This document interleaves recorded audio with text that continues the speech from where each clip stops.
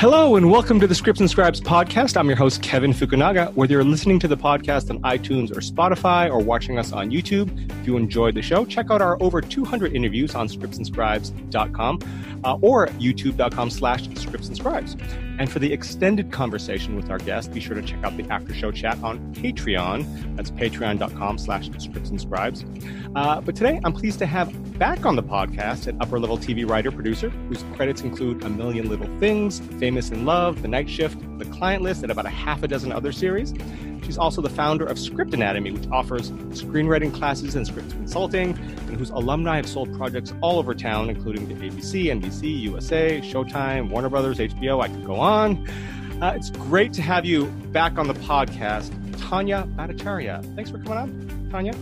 Thank you for having me. It's really exciting to be back. Yeah, it's been a long time. How are you these days? We're living through interesting times.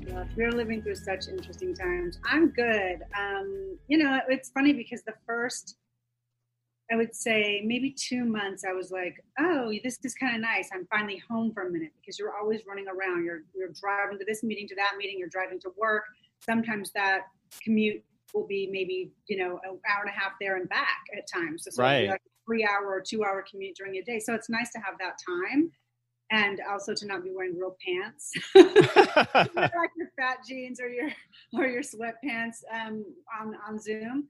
But so it's really nice, and but then the panic starts to set in. But I've settled back in. There's been like moments and roller coasters, and those moments tend to come with the upheaval that was happening with the Black Lives Matter movement and the trauma that was experienced by the Black community, and the state of affairs with the government, which is a lot. And we're like, not very many weeks away from a new election. So then, there's something political every day. And then obviously COVID, but we've been very much under lockdown, just like being very, very, very careful. Right. What have you been working on these days? Last time we spoke, you were on Famous in Love, I guess? Okay, so I did 2 seasons of Famous in Love, which was a pure joy. Like, it was just, I miss all those people. It was a great room, great producers, directors, the actors were great, all the crew. It was just a really positive energy, and that is a tribute to Marlene King and the creator of the show, and just the kind of room that she puts together with the showrunner, Melissa Carter. And I don't know, Marlene had worked with the same people. Oh my God, I think in season 2, they were finishing Pretty Little Liars the last season while we were doing our season 2. And the same crew was working on both, and the set design and everything. So they were like, working around the clock, but they were amazing. After that, obviously I pitched a lot in between, but after that show, I went on to A Million Little Things, and I did a season of that. And then the day after that show wrapped, we got a call to go on a meeting that I didn't think we were going to get, which was Ginny and Georgia for Netflix. So that hasn't even dropped yet, but I worked on that for quite a bit of, I guess, 2019. And we worked on that show for, I don't know, I think it was 5 months in the room or something. And then Ali and I, my writing partner, Ali Laventhal, and I took turns going back and forth to Toronto for like a month at a time to be on set with the showrunner and creator. And so that was interesting. I hadn't shot in Toronto before. After that job, I thought, I'll take a break, which was the end of last year. We finished in November, which is a perfect time to enjoy Thanksgiving and Christmas and all those things. And then I was like, January's slow. I'll just like roll into it, and I'll see what happens, and maybe I'll try to get a job during the staffing season. And then COVID hit, and then I was like, everything sort of changed. But Ali and I just finished a 10-week mini room on an Apple show called, right now tentatively called Salsa, which is about the origins, the beginning of salsa music in New York City, or to be exact, in Spanish Harlem in the 60s and 70s, and the beginning and rise of Fania record label. So it's yeah, and it's really cool because it takes place, in Spanish Harlem and all over New York City, but also Cuba and Puerto Rico. And if there's a season 2, we would go to all over the world because they traveled everywhere. But this is about real people, which is very exciting. And I think especially for the Latin community, which, I'm half Mexican, my family name is Benavides. And it's really cool to be doing stories about Johnny Pacheco and Celia Cruz and La Lupe Ioli and all these other amazing people during that time. And also the 60s, not so different from what we're going through now. Less peace and love, but a lot of, tumultuous change and fighting against the powers that be. Mm-hmm. So I really, really love that show so much. Chris Brancato was the showrunner, or is the showrunner, one of the creators, along with two wonderful guys who are Colombian. And so they were in Colombia while we were in the room, the Zoom room, and it was a small room, and we broke pretty much the whole season as like roughly, but then we've written 4 episodes, and we're hoping to like turn all those in soon and get a pickup, which I think it'd be crazy not to, because it's really a special project. And then right. We're closing a deal this week, so I can't really say what it is because it hasn't closed yet. But on a true story movie, which we're excited about, and we're about to pitch something again, and up for another job. So it's like constantly, juggling what's next. But it's that's what's so exciting about this gig, this job. It's like up and down, and something could always change in a moment's notice.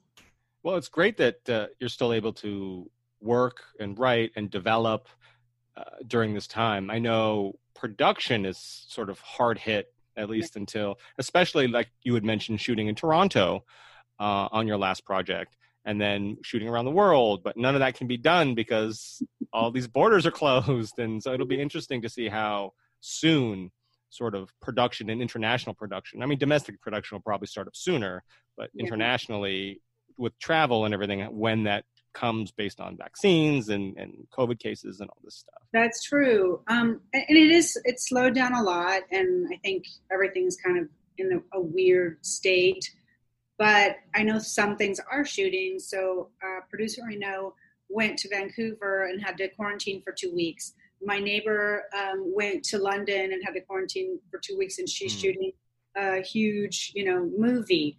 And then another friend who's here is shooting a few episodes on, I think, All Rise, and so they have to get tested, and there's all this carefulness. But I think that the thing that makes me most nervous is well, obviously I wouldn't want to go to set and have to be tested and be worried about like how is everyone as careful as I am.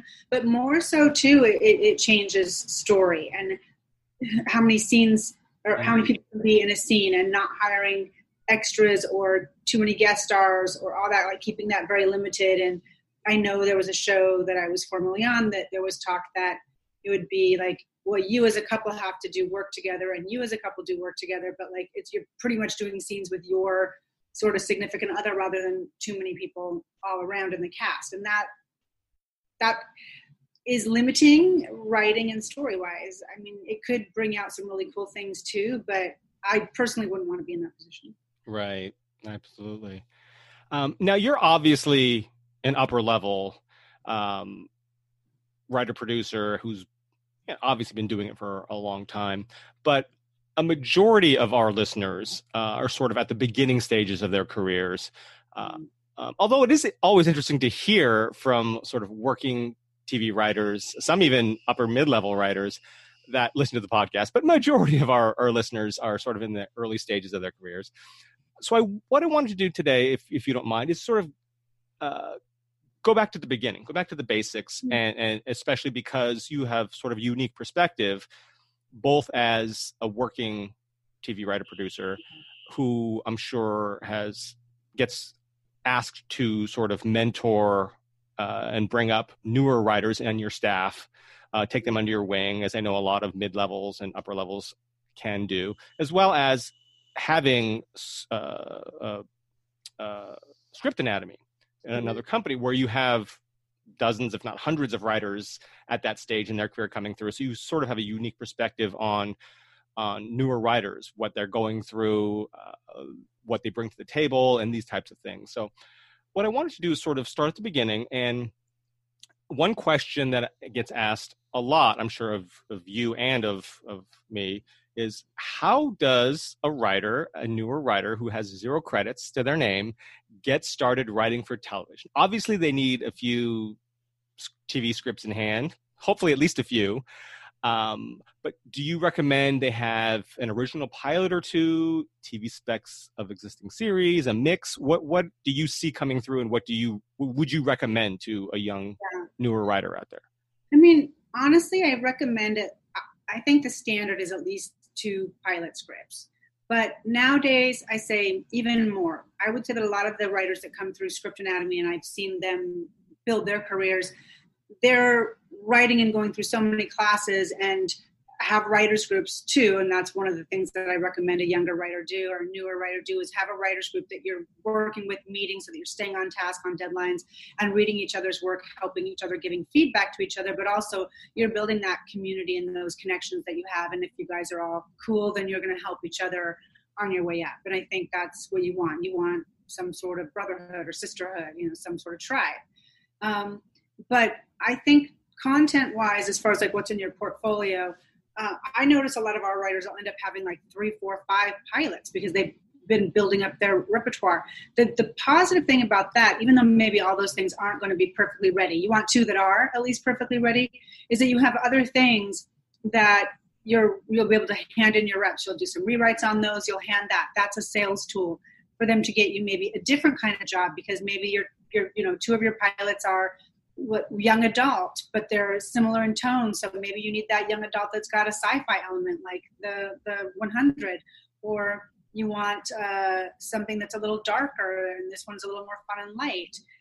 Maybe you want to venture into the adult world. And then, so it's giving them the opportunity to put you up for many different types of shows, but also go out and sell something, whether they want to go out with the script hard copy or whether they want to like then have you go and write a pitch for it. If in a perfect world, what I would want as a writer starting out is 3 awesome pilots that were ready to go and across the boards of the type of shows that I would want to be on. 1 awesome short story, which has been very helpful in our career, and then 2 pitches ready to go.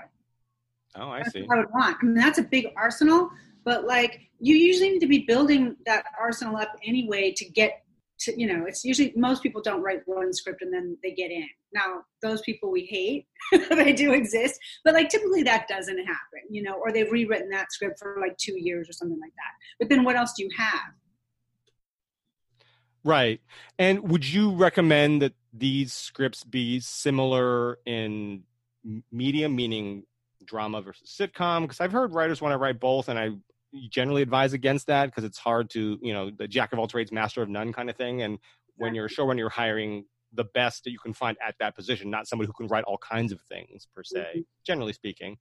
So what would you recommend in terms of like genre, medium, that type of thing? You had mentioned short story, which I definitely want to get into as well as far as helping your career. But as far as the types of material that these 3 pilots and other material that you recommend having, I think my first thing to tell a writer is like make a list of what shows you want to be on, because you want your samples to reflect that.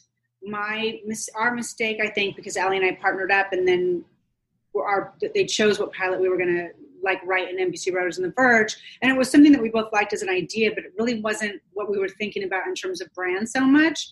And so it got us onto like lighter things. And I'm a very dark person. And I like darker material, right? And I like lighter things too. In fact, the pitch we're going to go out with is got lighter, but it has that little bit of darkness in there. So you want your material to be representative of the kinds of shows you want to be on. And you want the material to be, if you're a drama writer, yes, you should be writing drama. And if you're a comedy, you should be writing comedy.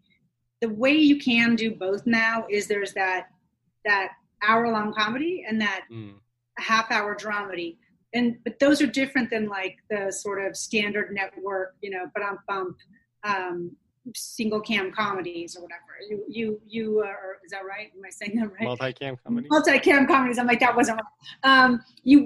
That's a very specific type of writing, and there's those kinds of people that write, or those comedy writers that write that material might not want to be doing the 1 hour dramedy or the hour-long dramedy.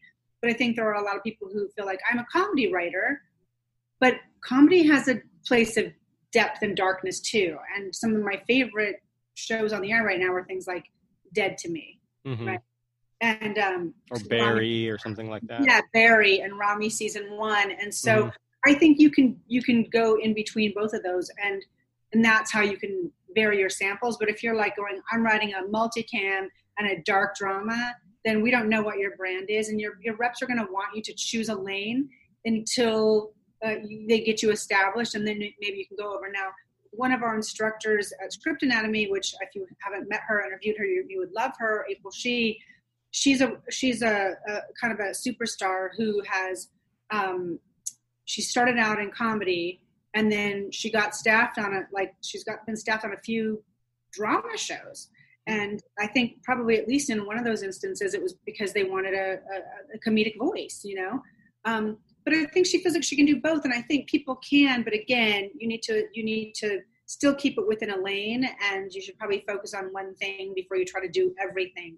Because if you only have like one drama sample and one comedy sample, you've already limited yourself, because they're going to be like, what are you, and which one should we send out? And it's really going to only be for a certain amount of shows. Like one pilot doesn't necessarily go for everything. Right. Yeah, I mean, that reminds me of, I spoke with a writer, Dan O'Shannon, who has written for a lot of stuff like Modern Family and the new Odd Couple TV series. He's an upper level. And he mentioned a time when he was hired to write for a show, Jericho, which I don't know if you remember that show.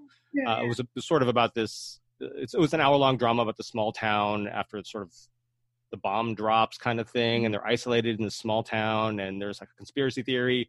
It was definitely sort of a spy thriller drama, but they brought him in because they did want, like you said, that comedic element. They wanted somebody who could make it, because it was so dark. They wanted some moments of brevity, and they brought in a comedy writer for that purpose. Exactly. So, but that's not generally as someone's career track. That just happens to be, you know, once in a while something like that comes along, an opportunity. Exactly. Yeah. So, you had mentioned actually a short story. Before we get on, I definitely want to talk about fellowships for a bit, but you definitely mentioned short stories.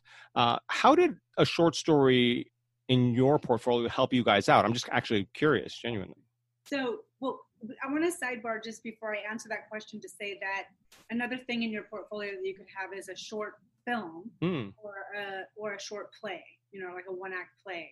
It's exciting for people to read something else, and sometimes a short story or a short like one act or whatever is something that they'll read as maybe a secondary sample if they need to know that you can do this certain thing. So in 2015, I think, is the year that we revamped our whole portfolio, because we were thinking we're getting shows that are just semi-random and not really reflective of what it is we really want to do. Like, to be totally honest, even though I love YA and I loved being on Famous in Love, and it's a show that makes me smile because it's just fun, right? It's just like a good time. I'm not a YA writer. I don't have any YA samples. So I was like, well, okay. And so I'd be on like things that I just didn't have the sample for, but I was getting a job and we were doing a good meeting and everything, but it wasn't the material we wanted. So in 2015, we had some time. We wrote, I think it was two new pilots and 2 new features. And we wrote a short story. And the short story that we wrote, we're not short story writers, we're not prosaic writers, but I'm still very proud of it as a story. And I would love to work on it some more at some point. It's called Freak. And it's about this woman who has hypertrichosis, which is where your body is covered from head to toe in hair. And it's a condition. And so it's a period piece, and she's in a freak show.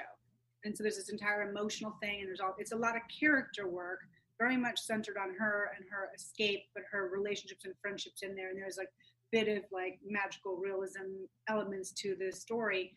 And I remember the people have read it and really responded to it and really loved it and made comments about it. And then the first time we were actually on Famous in Love, and wanting to do darker material like we wanted to do. And I was so thrilled and honored when it was just a call for a meeting, but we couldn't take it because we were already on the show and we were like literally writing a script at that moment. And it was Veena Sood had called our reps and wanted to meet with us on 7 Seconds because she loved the short story. Oh, wow. So, and I think there's other people that have been like, oh my God, I love this story. And so they've decided to meet with us, and it's dark and it has some real twisted stuff in it, which is perfect for me. Right. No, and I think you make a great point in showrunners, when they're reading for staffing, they see there's piles and piles of scripts, obviously pilots, and to get something that's different, like you said, a one act or a short story, it definitely stands out. And it's definitely, a break from the norm. So that's definitely a great advice that I'd never even thought of. Yeah, and it gives them an opportunity, the writer an opportunity, and then the reader a chance to see something very different. Like we wanted to do period material, but we didn't have a period piece. We wanted to do more character and dark-driven things, and that was the piece that we had. So, and we've always talked about since, like, should we write a feature of this? Should we write a pilot of this? We never have, but but it lives very nicely in that world, and I highly recommend that. Another thing that people do sometimes is essays, because especially if you have a really interesting backstory, personal life, where it was, it could be anything. It could be, your experience figuring out that you were gay, or going through the transition, being trans. It could be about growing up with abuse, or growing up in a cult or whatever. It's a way to explore that and talk about it, and people will get to know you, but you're also telling a story in that essay. And I think those have been effective for some of our Script Anatomy clients. Wow, that's great. Yeah. And then you had mentioned, I know you and Allie went through Writers on the Verge, the NBC program, the fellowship. What's your take on fellowships, and should all writers TV that want to work in television be applying to these fellowships? And what advantages do they bring? Okay, so I'm a big fan of the fellowships. I did 2, and we almost did 3. I did Fox before Allie and I were partners, or right at the start of our partnership. I did the Fox Intensive, which at the time wasn't called that. It's changed and grown like everything does and gets better and better. I did that. Then we did Writers on the Verge together, and then we were semi-finalists for Disney, and we were going to send the next sample in and go through the whole. I think I'm not sure if we were finalists. I don't think that's what it is, because we had the phone call, but then we were on a job. We got our first job. So then that was pretty much it. But I was a huge fan of the program, still am, because it can really launch your career. And it also grooms you a little bit. Like in each of the programs, they'll do things like somebody will come in and help you with building your brand, or improvisation, or you'll do speed dating with execs so that you can get used to that. Because that can be really nerve-wracking at first. Like now it's like nothing. Like I don't even get nervous really pitching that much anymore. But I remember first time I was like, I would get nervous for a lot of the times. I don't have a bad stomach every time I would pitch. But now I don't anymore, because I'm jaded and dead inside. But no, I'm kidding. But I'm putting all the eggs in that one basket. But I think the benefits of a fellowship is that the grooming aspect, the learning all these different things, but also somebody's vetted you in the industry and said, hey, this person's really good. The issue the great thing about it is if you get in, it's going to help you, and it'll help. Like for us, it helped us get our first manager, our first agent, our first job. The disadvantage is there's only 8 slots. So you can be a very talented, wonderful writer and not get in, and it's going to be defeating and devastating, and it's going to be depressing. But at the same time, you can't hold everything up to that, because only 8 people get in, and it could have been the day that people were reading the scripts, or that, it's all subjective. You have different readers reading. They might not like your script. Somebody else might have thought it was brilliant, or it could have been super duper close. But then they looked at the essays, which are also a part of the sample, and people forget that. And that's why we do a bio essay fellowship every single year workshop, because we want people to make sure that every piece of material is representing them and their writing, and their brand and their writing. So I don't think there's any disadvantages, because it's so hard and difficult to break in, that any help you can get is great. I think even though they don't always say this, a lot of the programs are very much about shepherding and nurturing new voices into the industry. And so that really means person of color, BIPOC, or trans, whatever. It means all those things. So sometimes women, sometimes older people, but then again, Warner Brothers does take white people, and some of the other ones do take white writers. But that's typically what those programs were for, was because even though there is a big push now for diversity, we are still very marginalized and very underrepresented as a whole in the industry. And if anybody wants to know about that, they can call the Guild for those percentages. Right. They're low. Yeah, they're low. Yeah. When you had gotten into these programs, did you have experience? Because I know some writers that get into these fellowships, they were assistants on shows, or that they had more experience than some college graduate who lives in Kansas City. You know what I mean? Yeah. What sort of background did you have before you gotten into, or right around when you got into the program?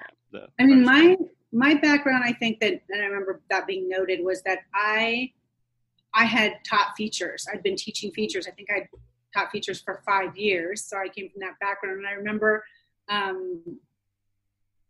Karen Horn, who was at the time the head of the program at NBC, was like, oh my God, I was like, I have to be on my game with her notes because she gives notes all the time. And we laughed about that. I'm sorry. I think the question just slipped my mind. No. Well, first off, you said you had taught features. What do you mean? Oh yeah. So I had taught features at another school. Oh, okay. So you were a screenwriting teacher. I was a screenwriting teacher, and I was writing features. So that was one experience that I had. That I remember the question now.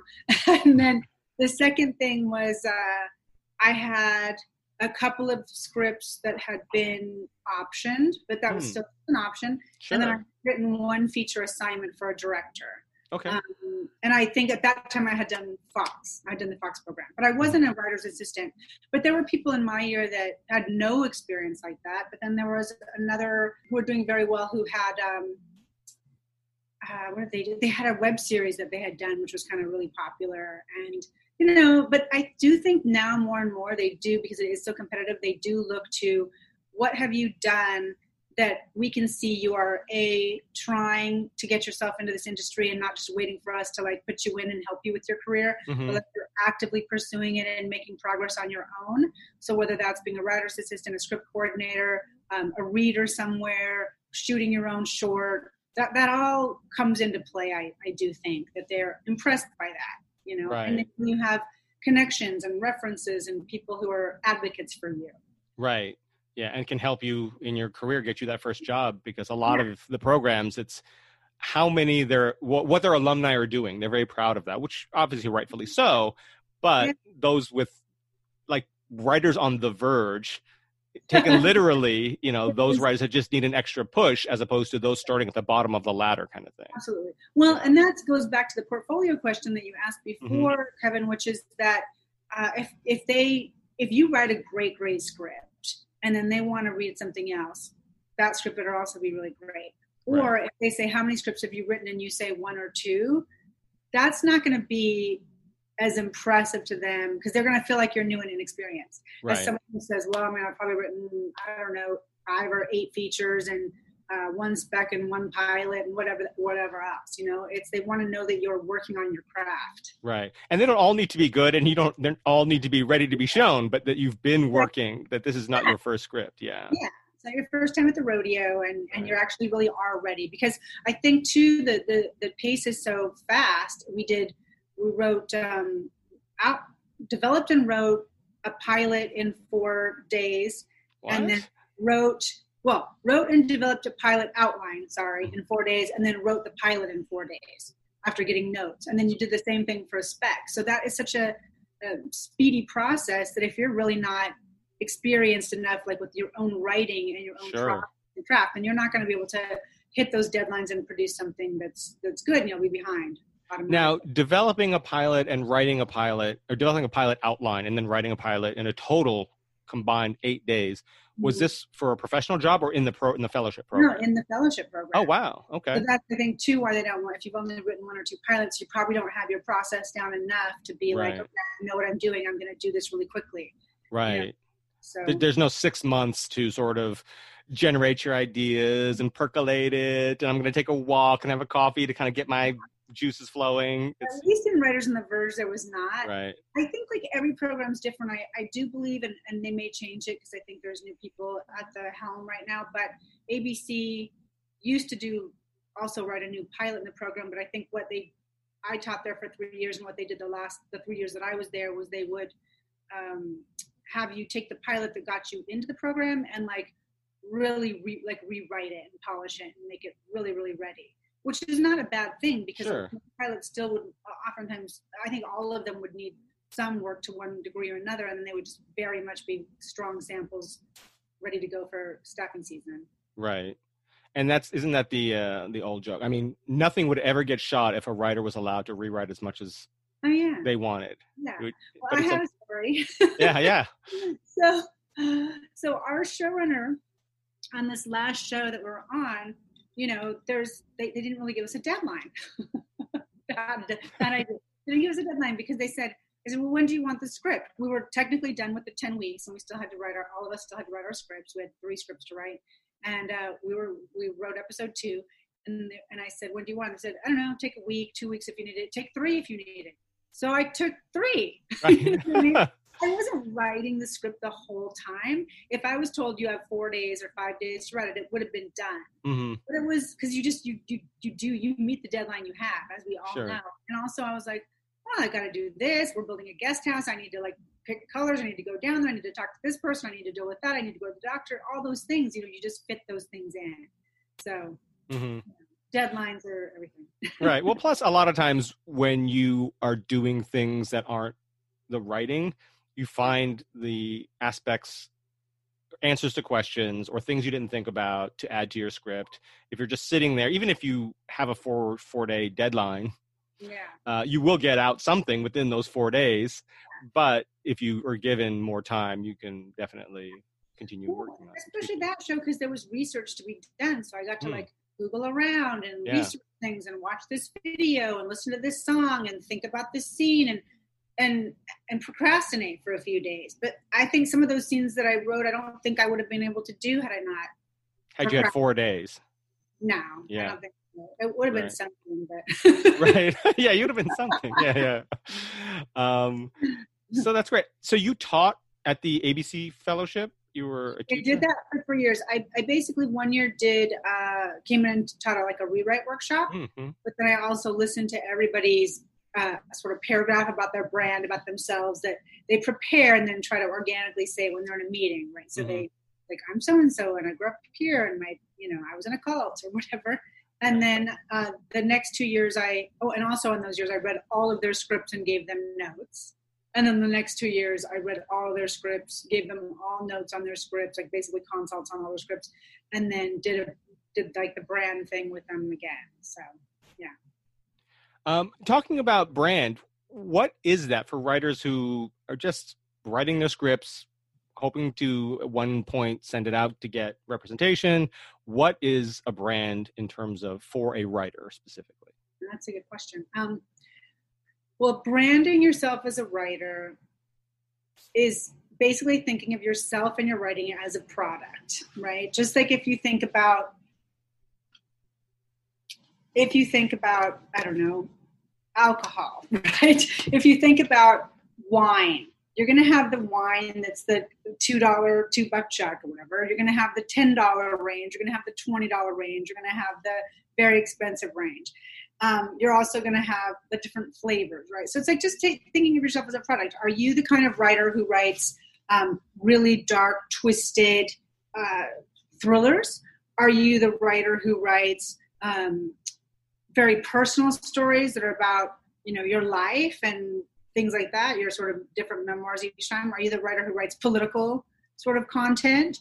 Are you the writer who writes, a certain type of comedy? Because there's a difference between writing like rah, rah, rah, like bump comedy versus comedy that comes out of character. I mean, I've written my brand down before, and I'm not going to, because I don't remember it. I don't have to pull it out of the hat too much. But I think the thing that Ali and I would say is we're very character-driven writers. I think when we're hired on something, even if it's a procedural, we're not hired for the procedural beats, even though there's some that I think I can do really well. But we're hired for the character work, and we're hired for, we always say we write with a warm heart and a serrated edge, because there's always going to be drama and levity in there and heart and emotion, but there's always going to be a little darkness and a little edge in the kind of writing that we do. So it's like, that's sort of who we are. And I would say we're genre agnostic, even though we don't really write sci-fi. We would if it were a character-driven sci-fi rather than a big world-building thing where that's what the whole thing is about. So It's just thinking about the kind of writing you do and who you are as a writer is important. And that's part of that is thinking about, again, if you don't have a body of work to compare things to, then you look at the kinds of writing that you like, the kinds of movies and shows that you would want to be on, and what are the similarities. So for us, because we do have a body of work, I would say that something we always write about is a thematic thing, which is second chances. There's always a second chance story in almost every single thing that we do. And then there's other themes too, but that's a big one. So it's always somebody who's starting over in some way, I think. Right. So, and that's a great way to sort of put it in terms of, like, if you're assembling a writing staff and maybe I'm doing a sci-fi hour-long drama, but I need a female perspective and it's a redemption story, but it's a dark sci-fi, so it has kind of an edge to it. You're somebody that I would call, right, for something like that. Yeah. Even though you don't do sci-fi, you have all the other aspects that you're bringing to the writer's room that's not there. Yeah, it's like a puzzle. So it's like about bringing each specific need. They need somebody who can do procedural beats really well. They need somebody who can have the levity that we talked about, who's actually a comedy writer, but it'd be good for this drama to bring that tone into it. Or they need somebody who's really great at character writing, or somebody who's great at dialogue, or they might need somebody who's just a good leader in the room. Maybe they're not that strong on the page, or somebody who's just an excellent pitcher and always has ideas, or they do need somebody who's a strong draft writer who they can give stuff to like do rewrites on. So it's all, what is that showrunner going to need? And every showrunner needs something different. Right. And honestly, earlier in someone's career has more to do with attitude and whether they get along with you and your writing. But yeah, the further along you get, like you said, what's your superpower? I hear a lot, right? Exactly. What do you bring to the table that's different from the other staff that I have already hired? Exactly. And maybe you're really good in post. Maybe I don't have to, you can go and sit in the editing room suite with the editor and cut the episode, and I have less to do because you will get it the way I like it. Exactly. That's a great point too, because I think something that people ask about a lot is like your set time. Have you been on set? Are you good on set? Do you feel comfortable on set? Will you speak up on set? Or are you going to be like shy and timid? Because everyone's different personality wise. Sure. So and I think too, a lot of writers these days don't have the set experience. I've been fortunate, Ali and I both. First of all, Ali, my writing partner, is she has a slew of credits from before she became a writer, like previous life. She did visual effects. And so she did editing and all that. She's very visual. She's really good at that. I was a former actor. I feel really confident in performances and crafting those and getting out of what I want out of the actor, or what we want as a group out of the actor. And we've done a lot of set time because we've just been lucky to be sent to set, whether it was Vancouver or Toronto or wherever, on every show we've been on except for one, because they didn't send anyone. Sometimes a writer won't have any set experience, and then it becomes about needing to take a job where you're going to get the set experience, because once you get to the upper level, like, you need that, because oftentimes it's the co-EPs who get sent to set for the whole time, like we were on Ginny and Georgia. Right, absolutely. And speaking about Ali, we were talking about her in the third person. So in talking about Ali in particular, you're obviously write and produce with Ali Laventhal, your partner, who's also been on the podcast. So if you want to listen to Ali's episode or Tanya's previous episode, you can go to scriptsandscribes.com.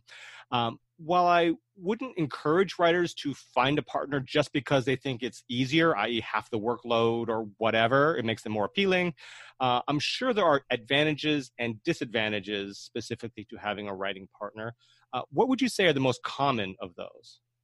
The advantages and or disadvantages, like half the pay is a disadvantage, right? Although that is changing, I think, but I hope so. Hope so. We're fighting, like asking the guild to fight for that. Right, pay. Absolutely. The common, that's really the only disadvantage, to be honest, is sharing the money. Right. Because I have to work more. I have to work harder. Like I have to work more times. Like somebody else might be able to do one show for 10 episodes and be like, I'm fine for the year. And we're like, okay, well, what else are we gonna do? Right. The advantages are humongous, though. I mean, you have somebody else in your corner who wants what you want, and is rooting for you to succeed as much as you're hoping and rooting for yourself, right? There's nobody else who wants it as much as you do. You have someone to bounce everything off, obviously ideas. I mean, we develop fast. We can probably accomplish more in a year because there's two of us when it comes to like development. Sometimes I'll take a rewrite on something and Allie will be doing, developing something, or I'll be developing something and starting something new, and she'll be doing that, the outline for something, she'll be doing a rewrite pass on that. Like, we can trade off sometimes. We both are always a part of everything, but sometimes one person will do a little more heavy lifting. It always balances out. You have somebody to deal with and talk to about what's going on in the room, because sometimes it can be like Zoom rooms I find very easy, but in a physical room, like sometimes the dynamics are different. And so it's nice to have somebody who you can close your door and be like, right? Sometimes that happens. So yeah, I mean, it's nothing but like when we work together, it's a 2-person mini room. I have somebody to vet something with, and it's fun. And I have to say too, when you're pitching, like Allie and I, like, I don't even know how people pitch on their own and talk themselves for 20 or 25 minutes, because it's hard enough to go just do it for this time you do it. I think. Right. Each of us sharing. Right. And you both have a different perspective and different skill sets. So you're sort of a mini room of your own that you bring to the table, which I think is why it's appealing for a lot of people to look for a partner. Yeah. But they don't realize that that one that's not organic, one that is not formed for the right reasons, can also be very detrimental. Yeah, it can be detrimental if, I guess the other detriment, if you don't have the right partner, you have to really respect each other as writers. Right. Like, I trust Allie implicitly. I would never be concerned about a scene that she wrote or a chunk that she wrote ever, and vice versa. Every time we always say to each other, like, oh my God, I could never write the scene the way you did. Oh my God, you did I love what you did. Like, I think we're both impressed with each other's writing and respect each other as writers so much that makes it really easy. If you don't respect the other person, then you're going to end up rewriting them, and that's going to be possibly a problem. And you're not going to trust them completely. And I think a lot of writers partnerships don't work out because somebody feels like the dynamic isn't right. Like the other person that they're working with is maybe not helpful, either personality-wise in the room, or maybe isn't carrying their weight as much. And I've heard people say that, like, I was doing more in the room, or I was doing more on the page, or I write most of our stuff. And it's like, if you don't feel that balance, then it's going to end up being a problem. We always say, like, it's not a pie. There's not equal slices. Sometimes she's going to do more on something. Sometimes I'm going to do more. Sometimes, one of us has something going on in our lives and the other one has to pick up the slack. And we're good with that. We don't tit for tat anything, and that's why it works. Right. And that's the way you should work with most relationships, really. If you're keeping track of, who does what, then, that there's some other issues there that are going beyond. Kevin, if there's a flow chart where, like, I did these dishes, right, you've got problems. Right. Absolutely. But you guys are both really nice and really respectful people in general. So you guys are both awesome. So I can see why it works. It's great. It's like, you work with your best friend. I see her more than I see except for in COVID, because I'm home all the time. But right. I usually see Allie more than I see my husband. Now, a lot of writers who are looking to break into television are going to have to go through a showrunner meeting to get their first staffing gig. Mm-hmm. And first, I guess I wanted to ask, how does a writer get that staffing meeting? Obviously, if you have an agent or manager, it becomes easier. And what goes on in these meetings, and how do writers show themselves in the most positive light? Yeah, because at that point, it's really less about the writing as it is about making that connection. And that's exactly it. You're in the room because they read your writing and they like you. So either your agent has submitted, your manager, possibly even your lawyer, maybe a friend has slipped a script through because they thought you were perfect. And so they've called a meeting with you because they already like your writing, and now they want to see if they like you, and they can sit in a room with your personality for 5 months or 8 months or 9 months or whatever that's going to be. So for 12, 14 hours a day. Yeah, unfortunately, sometimes longer. but yeah, I mean, if it's a good situation, then it's not as long as that. But yeah, they're gonna want to see who you are as a person and how you vibe with them. Can you also read the room? Like, sometimes you have meetings. I have meetings sometimes when I'm staffing just for Script Anatomy. And it's interesting to see how different everybody is. And it's funny because I enjoy everybody. Like I love everybody's different personalities, but they are all different, right? And sometimes you'll say, oh, well, I'll think to myself, this person is talking a lot. Perhaps it's because they're a little bit nervous. But the concern would be, well, are they really going to be able to ever listen? Like in a showrunners meeting, they're going to be like, can you sit back and listen to other people's ideas? Or are you going to be talking too much or not respectful or have an attitude? You know, it's all the vibe, but it's also, you should go in there prepared and have read the script multiple times, thought of ideas, characters like that you identify with and why.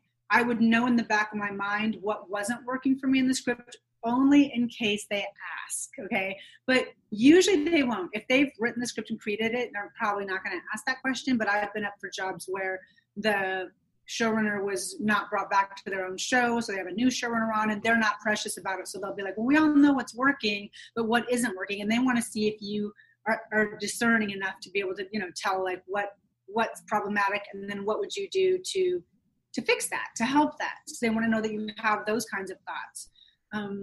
So I always go through a script, and I think too, not just like what I identify with or who I identify with as a character, but I think of my own personal backstory and background, and how do I bring something to that specifically. Like obviously, if it's like, well, if it's a story where like somebody's half anything or half Mexican like I am, then I have my own unique thing to bring to that kind of story because I am that. Or like I didn't grow up with my biological father, or, you know what I mean? I have a very interesting family background. So I would like bring that up if it's helpful to the show. But if it's not, then I probably won't. Mm-hmm. Other than some of the traditional questions that always pop up in meetings like that, where they ask you, what's your superpower? Or what are you watching recently? What's good recently? Or do you have any ideas for any storylines, i.e. characters that are underused, things like that? What are some of the other common questions that you've seen or heard of in showrunner meetings that seem to come up regularly? I mean, definitely like which character do I identify with, or what do you like about the show? Or definitely like, have you had set time? For us now, it's like, have you run the room before, which we did. We ran the room on Ginny and Georgia. We ran the room occasionally. We were the number 2s on Ginny and Georgia, but we ran the room occasionally on A Million Little Things and Famous in Love. So like they'll want to know that experience. I know that's for way down the road. I think a lot of it is like background, like tell me about yourself, comes up, especially for younger writers. And the question that I always wonder what to say is when they ask, what questions do you have for me? I don't know. But those at that time, depending on the vibe in the room, I might ask them like what their process is. I might ask them, I know older writers are like, experience with like, how long is the room? Like, what time do you stop? Because they don't want to be on a show where they're there till 10 o'clock at night or 2 in the morning. I'll ask, I asked the last show I was on, I asked like what the process was, because he had talked about the process. So I was like, well, what was it? Because, you're saying that it was an interesting process. I want to hear about the process. Or, I don't know, things like that. I'm trying to think of like common questions that come up. They're all different. Sometimes I would say, and I think this is more for like when you're moving up the food chain, the questions become much more specific about the script, especially then. It becomes more of that. But otherwise, as a staff writer, it's doing all those things that I mentioned, which is reading the script multiple times, having ideas ready, having the character that you identify with and why, talking about moments that you loved in the script, talking about moments or other shows that they've written on or run that you love, because that's always nice. Also, if you're in their office, make a comment on like, oh my gosh, this is dated, but like, oh my God, you have a bottle of True Blood. I love that show. And then you have something to talk about that's just connecting on a personal level and a commonality level, rather than just always talking about yourself or the show. Right. Like that. Yeah, no, absolutely. And we all know that if you're serious about writing for television, you pretty much have to live in Los Angeles, in the vicinity. But for writers just getting started and they're not able to move to LA right now, but they want to work in TV someday, what are some of the things they can do living outside of Los Angeles to prepare themselves and put them in the best position when they do move out here? Well, it's funny that you say that or pose that you have to live in LA, because typically, yes, you do. But it's interesting because there's a lot of talking going on right now about, do I have to live in LA, with writers that are actually working in LA going, maybe I can live somewhere else, be on Zoom. Because if, we're all wondering if they'll keep Zoom rooms. I know a lot of showrunners want to not have Zoom rooms because it's a different vibe than being in person. And it's much easier when you can all have everything on the board. And there's a lot of perks and positive aspects of being in the room in person together. But then free lunch. Yeah, lunch, free lunch. Right. That's like the highlight. What am I having today? Oh, where are we going? Oh no, we're going. But I think one of the perks of Zoom is that it's very efficient. It's very focused. And there's a little bit more respect because you have to listen to each other more instead of like jumping on each other and interrupting, or you're never going to get anything done. So I really appreciate those kinds of advantages. And also, like I said, not commuting and wearing my PJ bottoms to work with, and like nobody knows that. So people are wondering if they'll keep Zoom or do half and half, only because of the amount of money we imagine is being saved by not having to rent offices. So, but who knows if that's going to be the case. And if it isn't, and we all go back to being in rooms, and obviously when you're starting out, I think it's better to be here to break through. But what you can do is submit to reputable contests, such as the Austin, Film Festival contest is really great. There are managers and agents and producers who will want to read your script if you're placing a certain level. There's the Nickel Fellowship for Features. People will read that and see who's placed on those lists. There's many other ones out there. I think you can just Google like reputable contests, applying for fellowships, and maybe even saying like you'll be willing to move because they want to make sure that you would be, because you do have to be here to be in a fellowship. Right. Being in writers groups. I know people that are in online writers groups with people from all over the place, or people in LA, taking classes and bettering yourself as a writer. All those things can help you, stay on your toes and do great work. And I've definitely heard of people through a contest or through something like that breaking in and then packing their bags and moving over, having that first thing that makes them feel like, oh, I should move now. Right.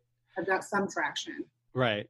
And I'd heard rumors of, will writers' rooms stay Zoom, on Zoom for the foreseeable future? At least that's probably the case. But in the future, and there's, like you said, there's definitely impetus for it, and then reasons against as well. But obviously, we have yet to see how that plays out. Yeah.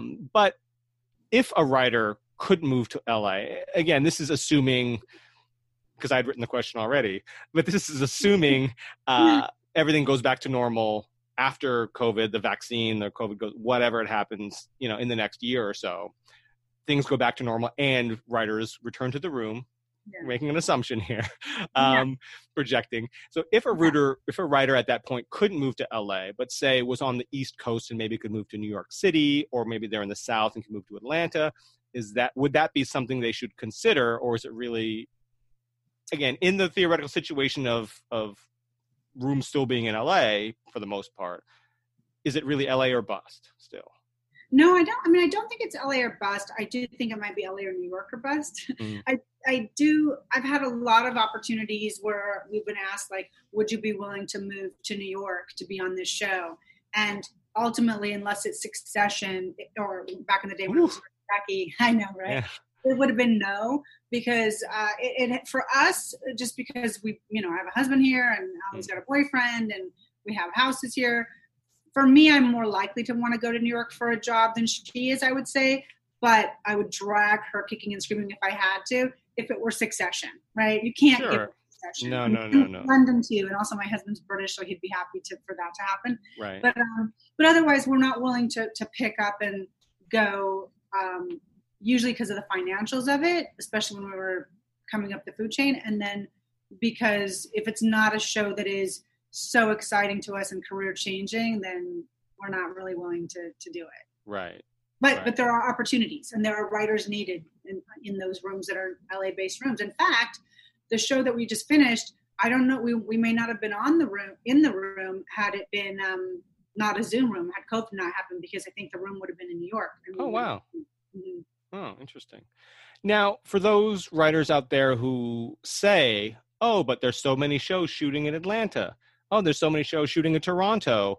Why can't I work in those cities as a TV writer? What is the response? The response is, at least now, mm-hmm. they're not hiring from those places.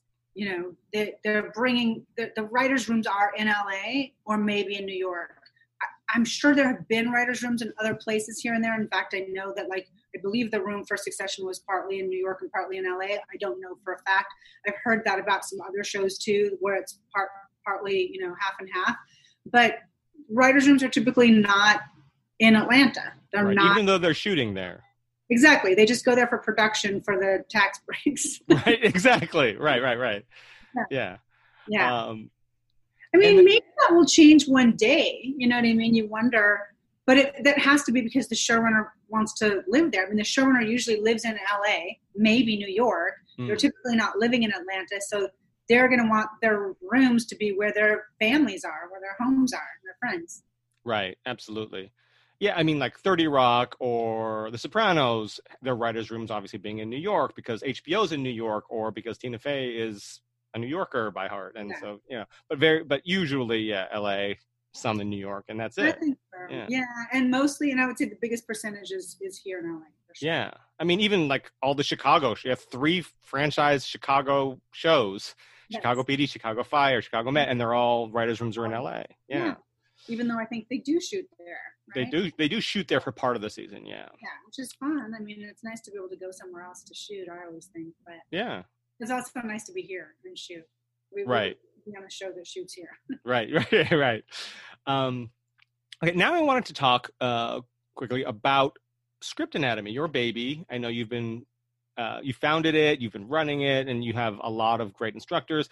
And just to say, this is not a sponsored thing, by the way, for anyone listening or watching this. You and I have known each other for years, and I just respect that what you guys do, because all of your teachers are working professionals. They're all working active TV writers. You yourself are successful. Allie teaches there. I know Holly does it as well, and they're all great.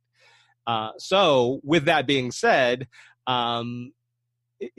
I wanted to get a little into Script Anatomy and see if we can and talk about that. Yeah. Because you're so gracious with your time. So let's plug Script Anatomy just for a minute, and then I'll ask you a few more questions.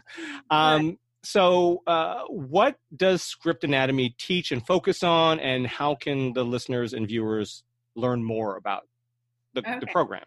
Well, so you can learn more about Script Anatomy by going to www.scriptanatomy.com. Plug, right? Mm-hmm. We'll put a link below in case they don't want to type the words. I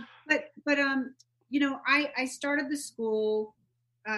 It'll be 10 years ago in April that I taught my first class at my own company, and then it grew. And it was I was just planning on maybe I'll teach, a couple times here and there. I thought it would grow to something, but I didn't expect it to necessarily be what it is today. I wasn't, I didn't really think about it. I wasn't a person who was in business and had this huge business plan. My business plan was as follows, that I wanted to give writers a hands-on applicable process, because as I was coming up, there was no TV teaching, no writing classes for television when I was coming up. I had started in features, and when I had gone to feature classes, it would be very exciting. And, I went to Robert McKee, who's amazing, and he's got a great book, and he's an amazing performer. I went to that 3-day workshop or whatever lecture, and then I was all amped up and excited, but I was like, well, what do I do?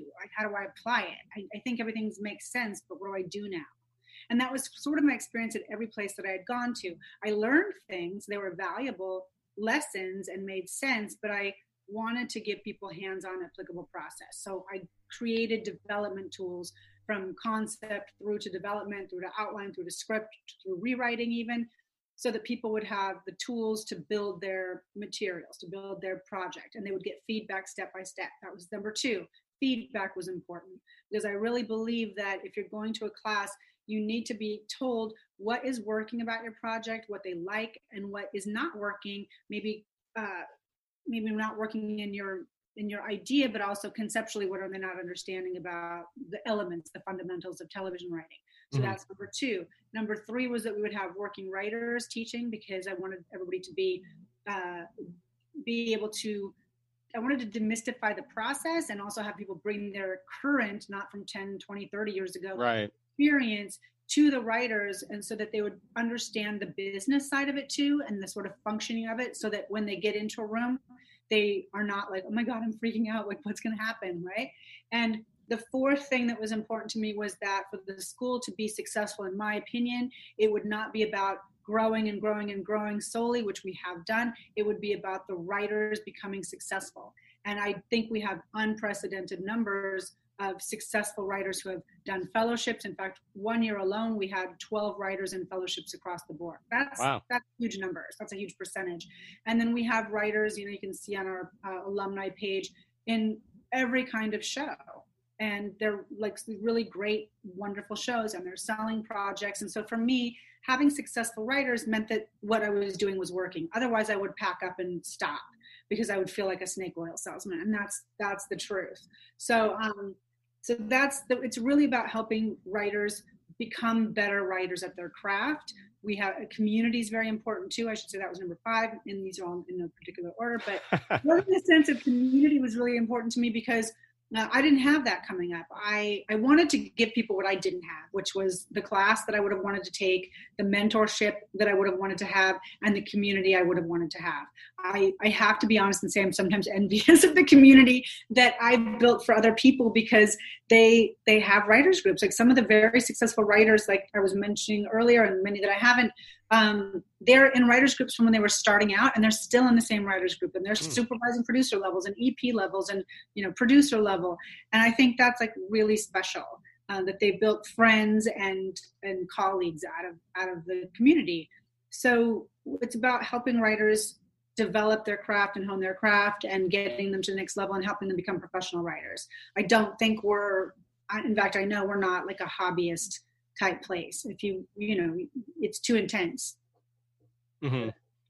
No, absolutely. And I wanted to also ask, since you have so many writers come through Script Anatomy through the years, I'm sure, and many have gone on to fellowships and series and selling things and staffing and all this and that, but starting, their careers, with the help of Script Anatomy, I wanted to ask, what are some of the things that you see newer writers coming in frequently have issues with, like either in their scripts, in their process, in their skill set, or their mentality? What are some of the issues that you see frequently, again, through the, I don't know how many dozens or hundreds of writers that have come through? Yeah. What would you say are some of the frequent issues?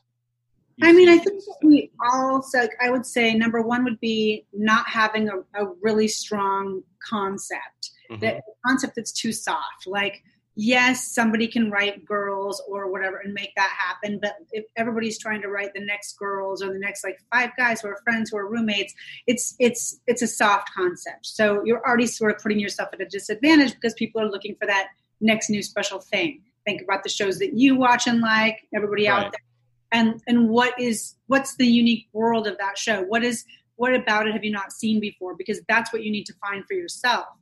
So that, and I would say a big one over and over would be not having a strong active character. Really, it doesn't have to be a strong character, because the character might not be a strong person, so I don't want to use that term, but an active character who is pursuing their goal with a vengeance. Meaning that a lot of times I see scripts, or we all do as instructors, see scripts where the writer's written something that the character's just kind of bouncing around and things are happening to them, so they're not really actively pursuing a goal. And we watch characters because we want to root for them, and we want them to get what they want. Oh my God, against all odds, and all these terrible things are happening and getting in their way, and how are they going to get around it? And it's so satisfying when they finally do. So that's, I think, a weakness in scripts, where they're no active goal. And then in order for that to work, you also have to have very strong stakes and obstacles. Like stakes means what's going to happen if they don't get it, right? Right. What's going to happen if this terrible thing happens? Oh shit, it just raises the stakes. I've been really good. I only asked my first curse word, I think, this time. And I'm usually like F-bomb all the way through. So stakes and, but to pursue a goal, again, you have to have a formidable opponent that you're pursuing that your goal against and who's putting obstacles in front of you, having to make you work harder. So it's all these elements that work together, but I would say those are some of the biggest, obviously, things that you see, maybe right off the bat. And then attitude is, I feel like in general, I would say 99% of our people or more, even more than that, are like good people who are really earnestly trying to better themselves and break into the business, and they get it. Like all around just get it. I'm always shocked when somebody has an attitude and I'm thinking, you do realize, in my mind, I think, you do realize that this is a small town and you've just pissed off like me and your instructor and 10 people in the room with you or whatever, 12 right. people in the room. Like, it's a chance to act professionally. Like, right. If you are, if you're in this environment, and we tell our writers this, like, we expect you to behave professionally, whether it's turning in work on time for the deadlines, whether it's the way you treat your other writers, if reading each other's materials. Because if you're on a show and the showrunner says, okay, everybody read the script tonight and give notes by tomorrow, then you better have that done. So it's always interesting when people are selfish and they don't read their colleagues' works or their fellow students' works and give them notes. You're helping that person doing good, but you're also learning for yourself. By reading someone else's work, what they're doing right, what they're doing that's not working. You have distance from their material in the way that you don't for your own, and that's why it's even more helpful. Right. Absolutely. Lastly, we're headed toward that hour mark, so we're going to have to wrap it up. But are you going to be able to stick around for about 15, 20 minutes for the unscripted after show? Okay. Yeah, cool. I might have to ask you a technical thing before we begin, but yes. Yeah, great. But lastly, for the episode, what is one bit of life advice that's been passed to you that you've found exceptionally helpful? Well, so much of my life is my career in the business and, Script Anatomy too.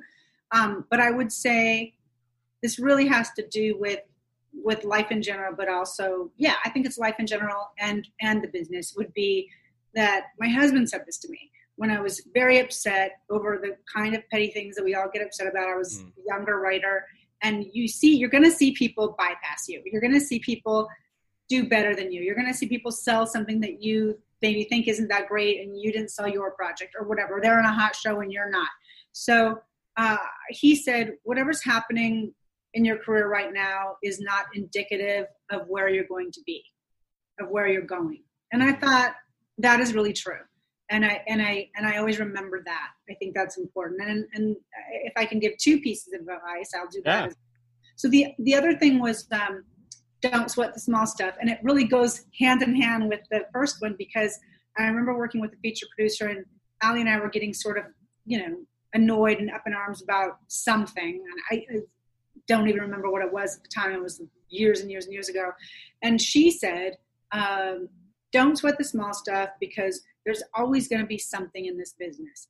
There's always going to be something that didn't work out your way. Somebody else who got this, this person got an overall, it'd be like, this person got in a hot show, so you want to be on a hotter show too, and now you're on that hotter show, but then you want your overall deal, and then you get your overall deal, but it's not enough money because this person got more on their overall deal, and then you get the money on the overall deal, and then you don't even want to be in the overall deal because it's limiting, and then, you want this. It's really true. There's always something, and I've really very much tried to focus on the last handful of years, but I think especially in the last few, just this is my path. This is my journey.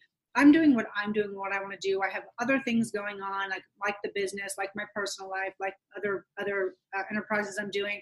And it's my path and nobody else's. And I think it's important for everybody to remember to just try as hard as you can to put those like horse blinders on, right, and like move forward and enjoy your ups and downs, because there's no there's no yeses, there's no successes without rejection and negatives, there's it's not gonna happen. So embrace that, and then try to like just be on your own path and not compare yourself, which is really difficult, but you'll be happier for it because you can't control it anyway. Right. It's all perspective. Yeah, exactly. I remember a scene in Swingers where it's near the end of the film and they're at a golf course and it's Jon Favreau and Ron Livingston. Mm-hmm. And in the movie, it's probably, I don't know if you've ever seen it or if you have, it's probably a long time ago, where Jon Favreau is depressed and he's down in the dumps. He met a girl, but he kept calling her incessantly and now she doesn't want to talk to him and all this other stuff. So he's down in the dumps and they're playing golf and Ron Livingston's trying to cheer him up. And he's like, I don't know what you're so mad about. I came to LA because of you, to be an actor, just because of you. And he's like, you have an agent. And he's like, and that's what Ron Livingston says to Jon Favreau. You have an agent. I came here because I wanted to be like you. And Favreau's like, my agent represents clowns, party clowns, right? So he's like, I haven't done anything. And then Ron Livingston said, but you at least have an agent. I don't even have that. Yeah. And Ron Livingston, and then he says, I auditioned for Goofy at Disneyland and I didn't get it. So, so basically it's all perspective, what you have. It's true. That you don't appreciate, somebody else might wish that they had that. So, I had a manager too that had said that as well, who was like exactly what you're saying, Kevin, which is that there are people that look at your career and think like, oh my God, she's got this, she's got that. Because I'm like, really? You know what I mean? Right. But of course, there probably are. I mean, sometimes I don't know the baggage that came with that. Sure. Song, but you know what I mean? Yeah. And nothing is perfect in life. We all have, ups and downs. We all have problems. And they don't see that part of it. They just see, oh, she's, a TV writer, producer, successful, and this and that. Yeah. But at the same time, being in that position, at least you can look at your career and in a light from somebody else's perspective, and that you're super successful, and that's awesome.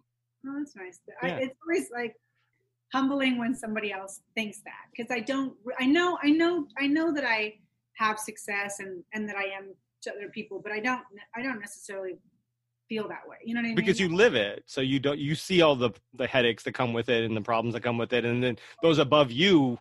The Shonda Rhimes of the world and stuff, and you're thinking, why am I not?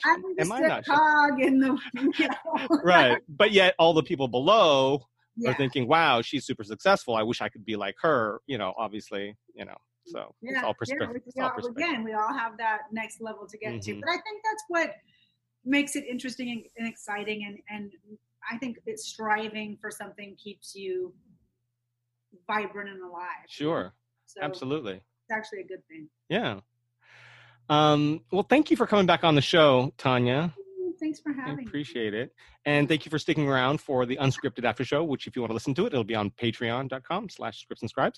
And you can follow Tanya on Twitter, and it's at T Bhattacharya. That's TBHATTACHARYA.